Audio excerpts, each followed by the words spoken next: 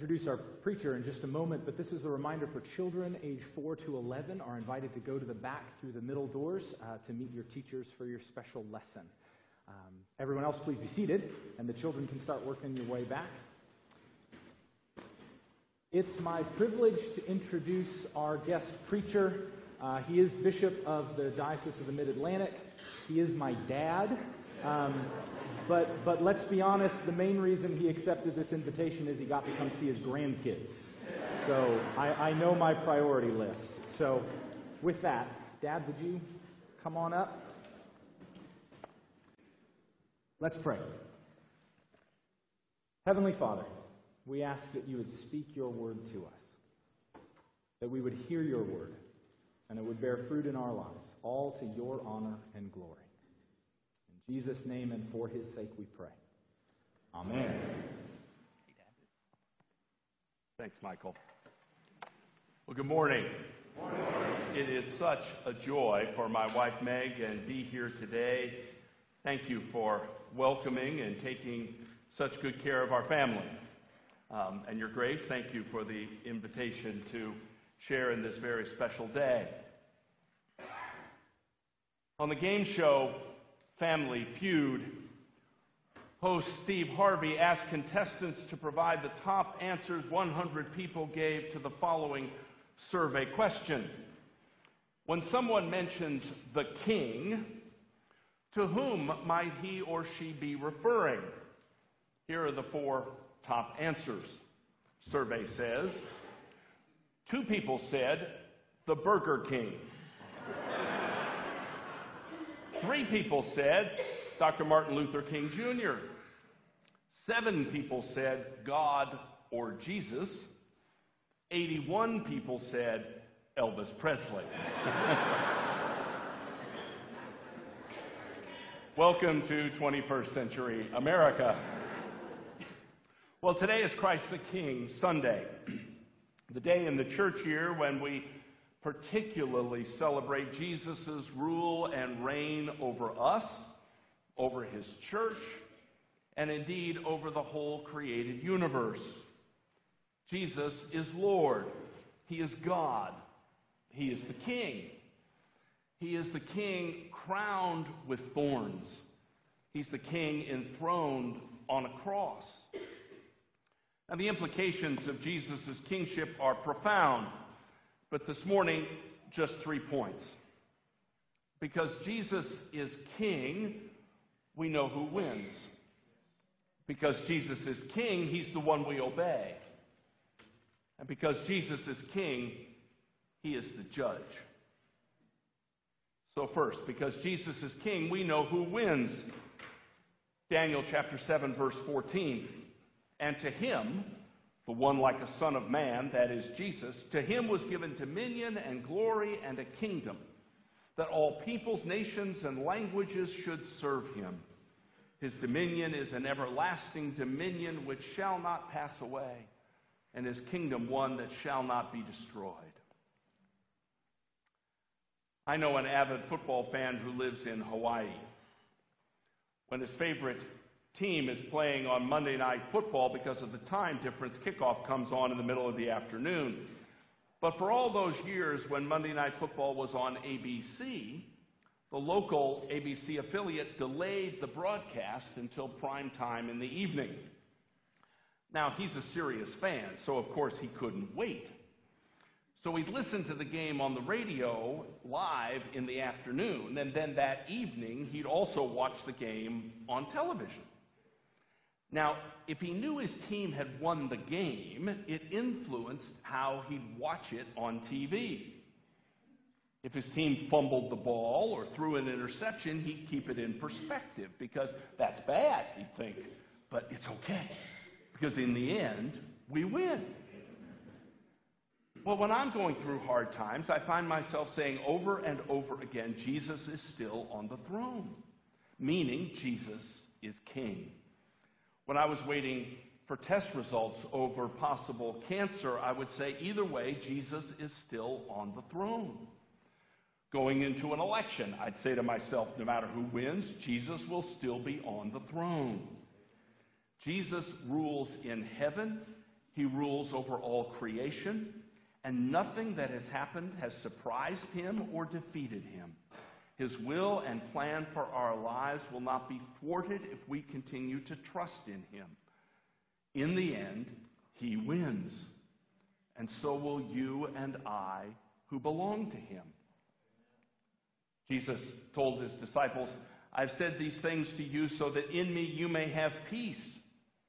In this world you will have trouble, but take heart, I have overcome the world.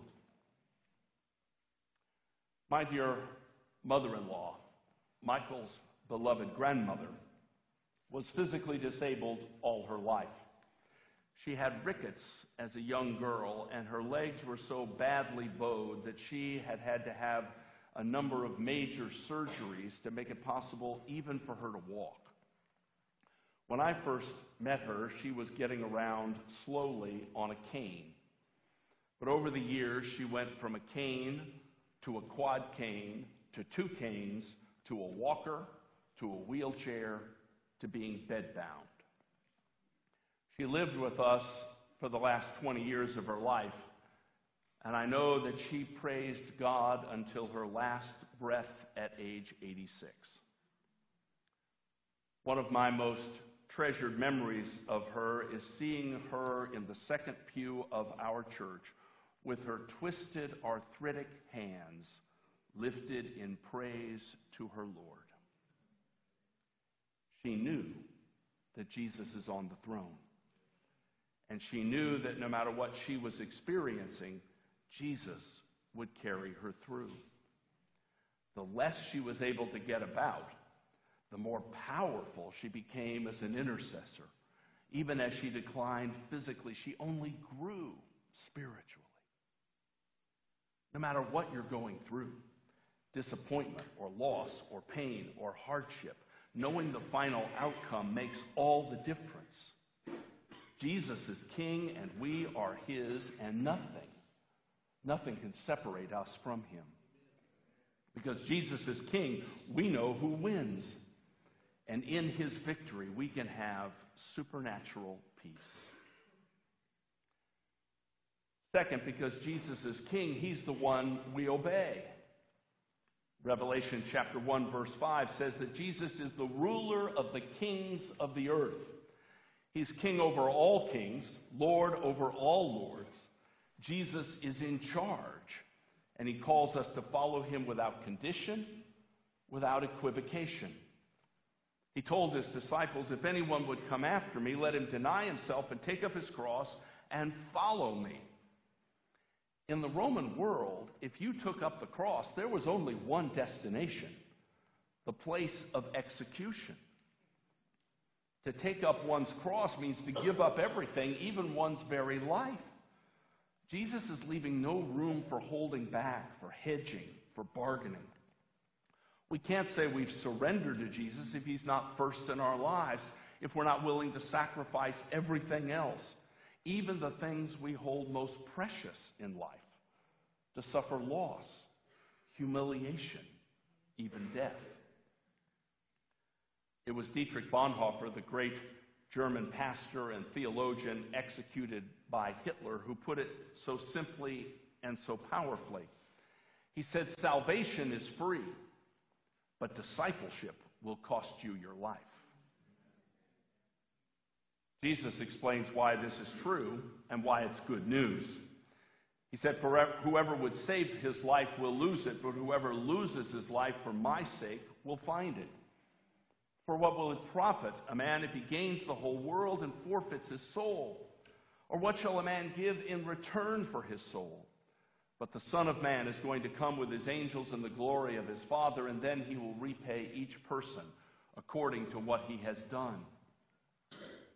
The path of God's blessing, Jesus is telling us, lies in hearing the Lord and following him. And that's where the problems start. You and I want to consider God's commands. We take them under advisement. And then we decide for ourselves whether or not we want to do what he's told us to do. And if what he tells us isn't exactly what we want to do, we'll do some creative substituting of our own preferences for the Lord's directions. In other words, we want the joy and the blessing of the abundant life that Jesus promises, but we want to achieve it by doing what we want to do. A woman named Runa Ware was quite well known in her town as a cook. A friend of hers had lunch in Runa's house one day, and Runa served an exquisite crab meat casserole. The friend raved about it and then begged to be given the recipe. Runa finally gave in and let her friend have the secret to this magnificent dish. Well, sometime later, the friend had a party and invited Runa to attend. Runa arrived a little late, and her friend greeted her at the door, and as she escorted her through the house to the dining room where the guests were already gathered at the table, she whispered to Runa, "I'm serving your crab meat casserole today. But you know that delicate white sauce in your recipe? That just seemed too complicated. So I substituted Campbell's mushroom soup. I didn't have any of that dry sherry, so I just left that out. And the store didn't have any fresh crab meat, so I just used canned tuna fish instead." And then before Runa could say a word, she walked into the dining room and announced, "The casserole today is Runa Ware's recipe, so if you don't like it, blame her." How often we do that with God. We receive His plan for the abundant life, and then we start substituting our own preferences, making excuses for not living life God's way. And then when things don't work out the way we wanted, we blame God. Jesus calls us to go immediately to someone we've hurt and ask for forgiveness. But that seems too costly, too humbling. So we substitute our own recipe of just trying to be a little nicer next time. Jesus calls us to tithe, to give freely to those in need. We know that would require us to change our lifestyle, so we substitute our own formula of just giving till it hurts. The problem, of course, is that most of us have a remarkably low threshold for pain. Jesus calls us to live in holiness and sexual purity, but so many prefer the counterfeit intimacy of internet porn and substitute their own standards. Jesus calls us to set aside time each day for prayer and His Word, but we set our own priorities, with Him all too often near the bottom. Deep inside, we are torn and divided. We want to be committed to God to a reasonable degree. Yet it's this little bit of commitment that's just enough to bother our conscience. We want a glimpse of eternal life, but not so much that it might seriously disturb us or cause us to make an about-face. We want to be committed to Christ, but we don't want to turn completely away from the life that centers on me. That's halfway Christianity. Halfway Christianity says, I want the joys of being a Christian, but I don't want to make the sacrifices that are required. Halfway Christianity says, I want closeness to God without the discipline of prayer. I want insight and understanding without the priority for study of God's Word. I want peace of mind without full repentance from sin. I want meaning in life without self-denying service of others. But everything that's offered to us as Christians, the joy, the release, the freedom, they come only with a surrender of ourselves, our wills, our habits. Friends, you know God's plan, God's recipe for the abundant life. Don't live with a halfway commitment. Don't miss the fullness of joy that's ours when we surrender ourselves wholeheartedly to the Lord and His will for us. Don't be one of those half-hearted Christians who try to create their own seemingly reasonable middle way between hedonistic self-indulgence and radical commitment to Jesus. That's a pretty sure way to make yourself miserable. The only real commitment to Jesus is a total commitment. We cannot follow Jesus as King without making the turnaround in life that He demands of us. We can't have it both ways. We can't serve two masters. We can't have God's peace following our own path. Jesus tells his disciples again and again, the one who seeks to save his life will lose it, but the one who loses his life for my sake will save it. The way of the world is the way of self. The way of the cross is the path of commitment and sacrifice and renunciation. The path of humility and love and obedience. The path of joyful service of others. Because Jesus is King, he's the one we are to obey. And third, because Jesus is King, he's the judge. John's Gospel, chapter 5, puts it this way: For the Father judges no one, but has given all judgment to the Son, that all may honor the Son just as they honor the Father. You know, sometimes Christians will talk about a time in their life when they'd made Jesus their Savior, but hadn't yet made him their Lord. What they mean by that is they wanted Jesus' forgiveness, but they weren't yet ready to let him be in charge of their life. They weren't willing to let him govern their life.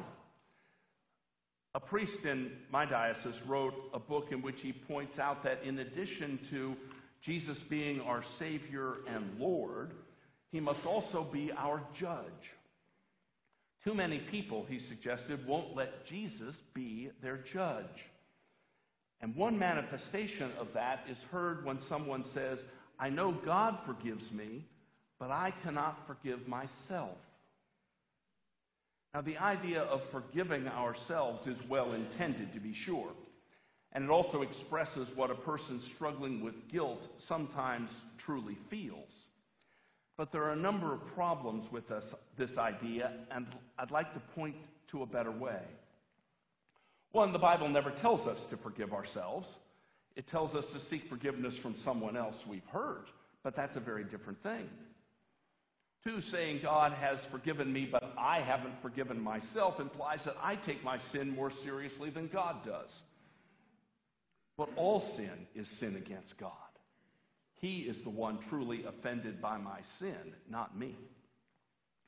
Three, saying I still need to forgive myself implies that Jesus dying on the cross for my sins was not enough. He had to die, and I have to feel rotten about it for a long period of time before I can be forgiven.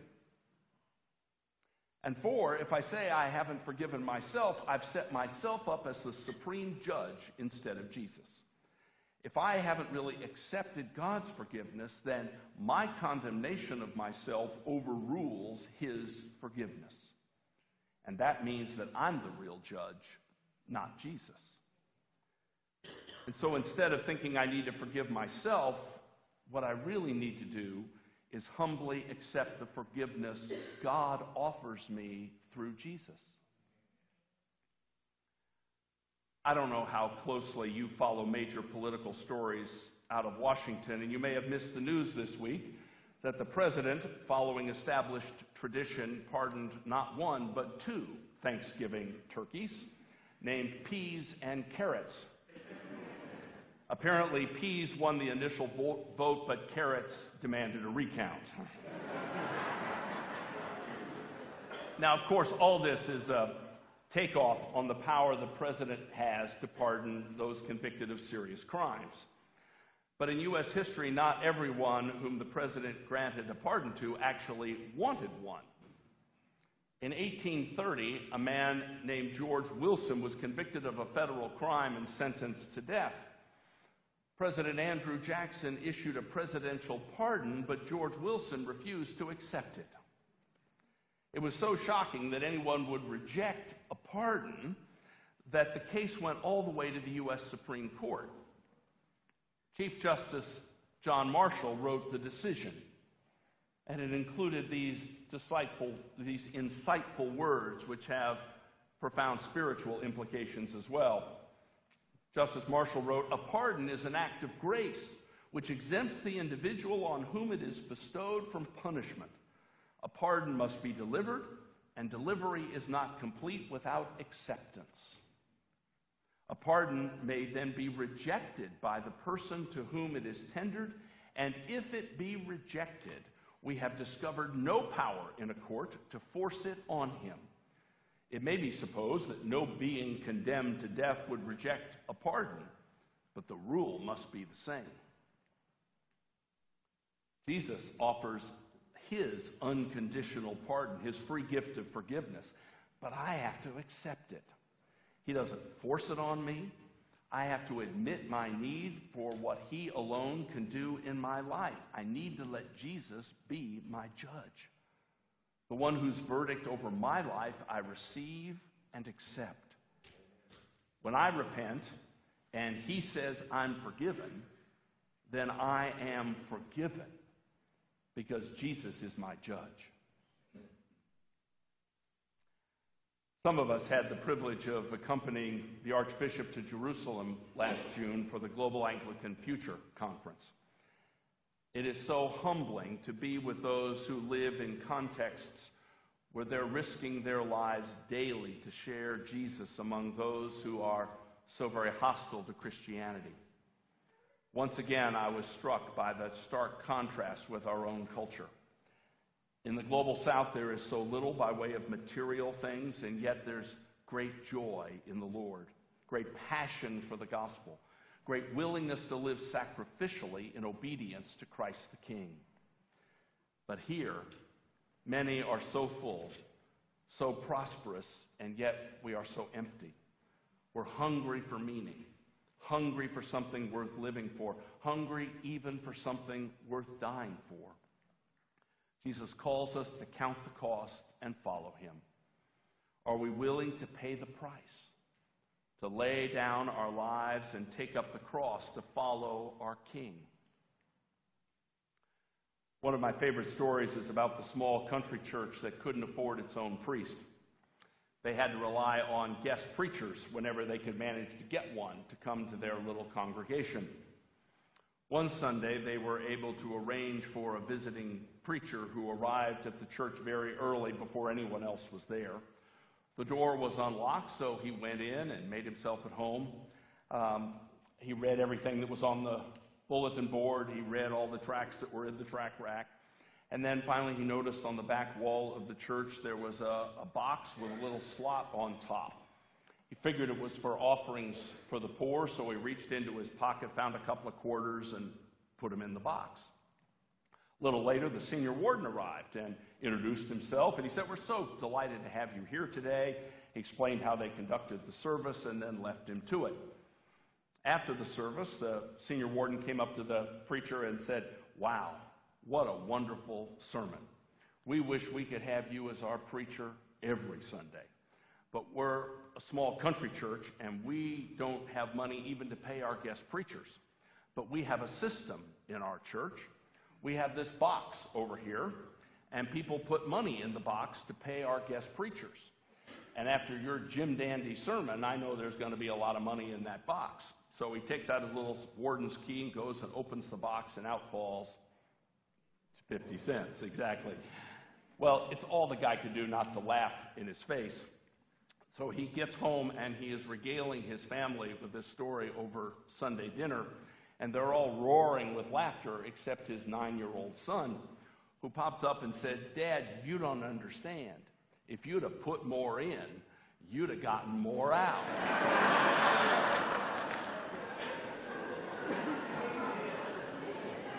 Well, Jesus put it this way: "If anyone would come after me, he must deny himself and take up his cross and follow me.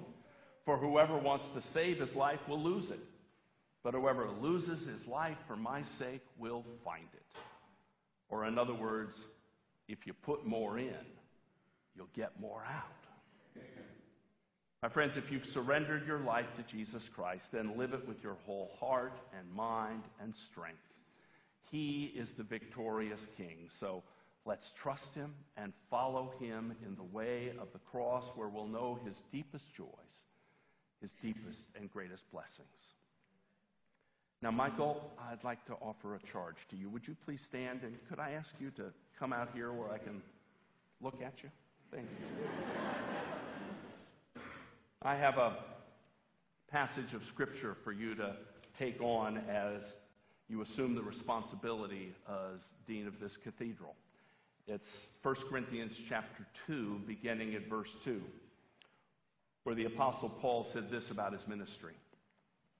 For I decided to know nothing among you except Jesus Christ and him crucified. And I was with you in weakness and in fear and much trembling. And my speech and message were not in plausible words of wisdom, but in a demonstration of the Spirit and of power, so that your faith might not rest in the wisdom of men, but in the power of God. I don't know if I've ever shared with you about the time I got a phone call early in my ministry, a call in the middle of the night from a young couple who just had their first baby.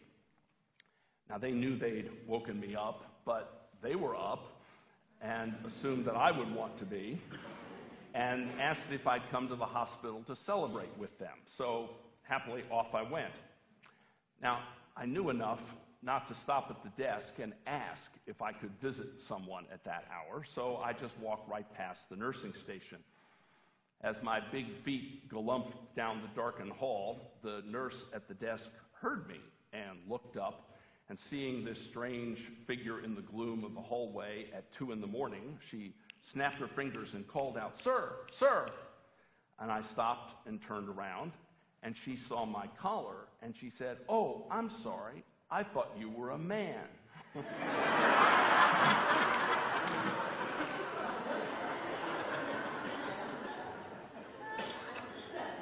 Never forget that you are a man. And like the Apostle Paul, no matter how weak or inadequate you may know yourself to be, proclaim the cross of Jesus Christ. Proclaim the cross, that the transforming grace of the gospel will be made known to you through you, made known to you and through you in the power of the Holy Spirit. Michael, we love you, we support you, and we pray the Lord's richest blessings on you and your family and your ministry this day and always. Amen.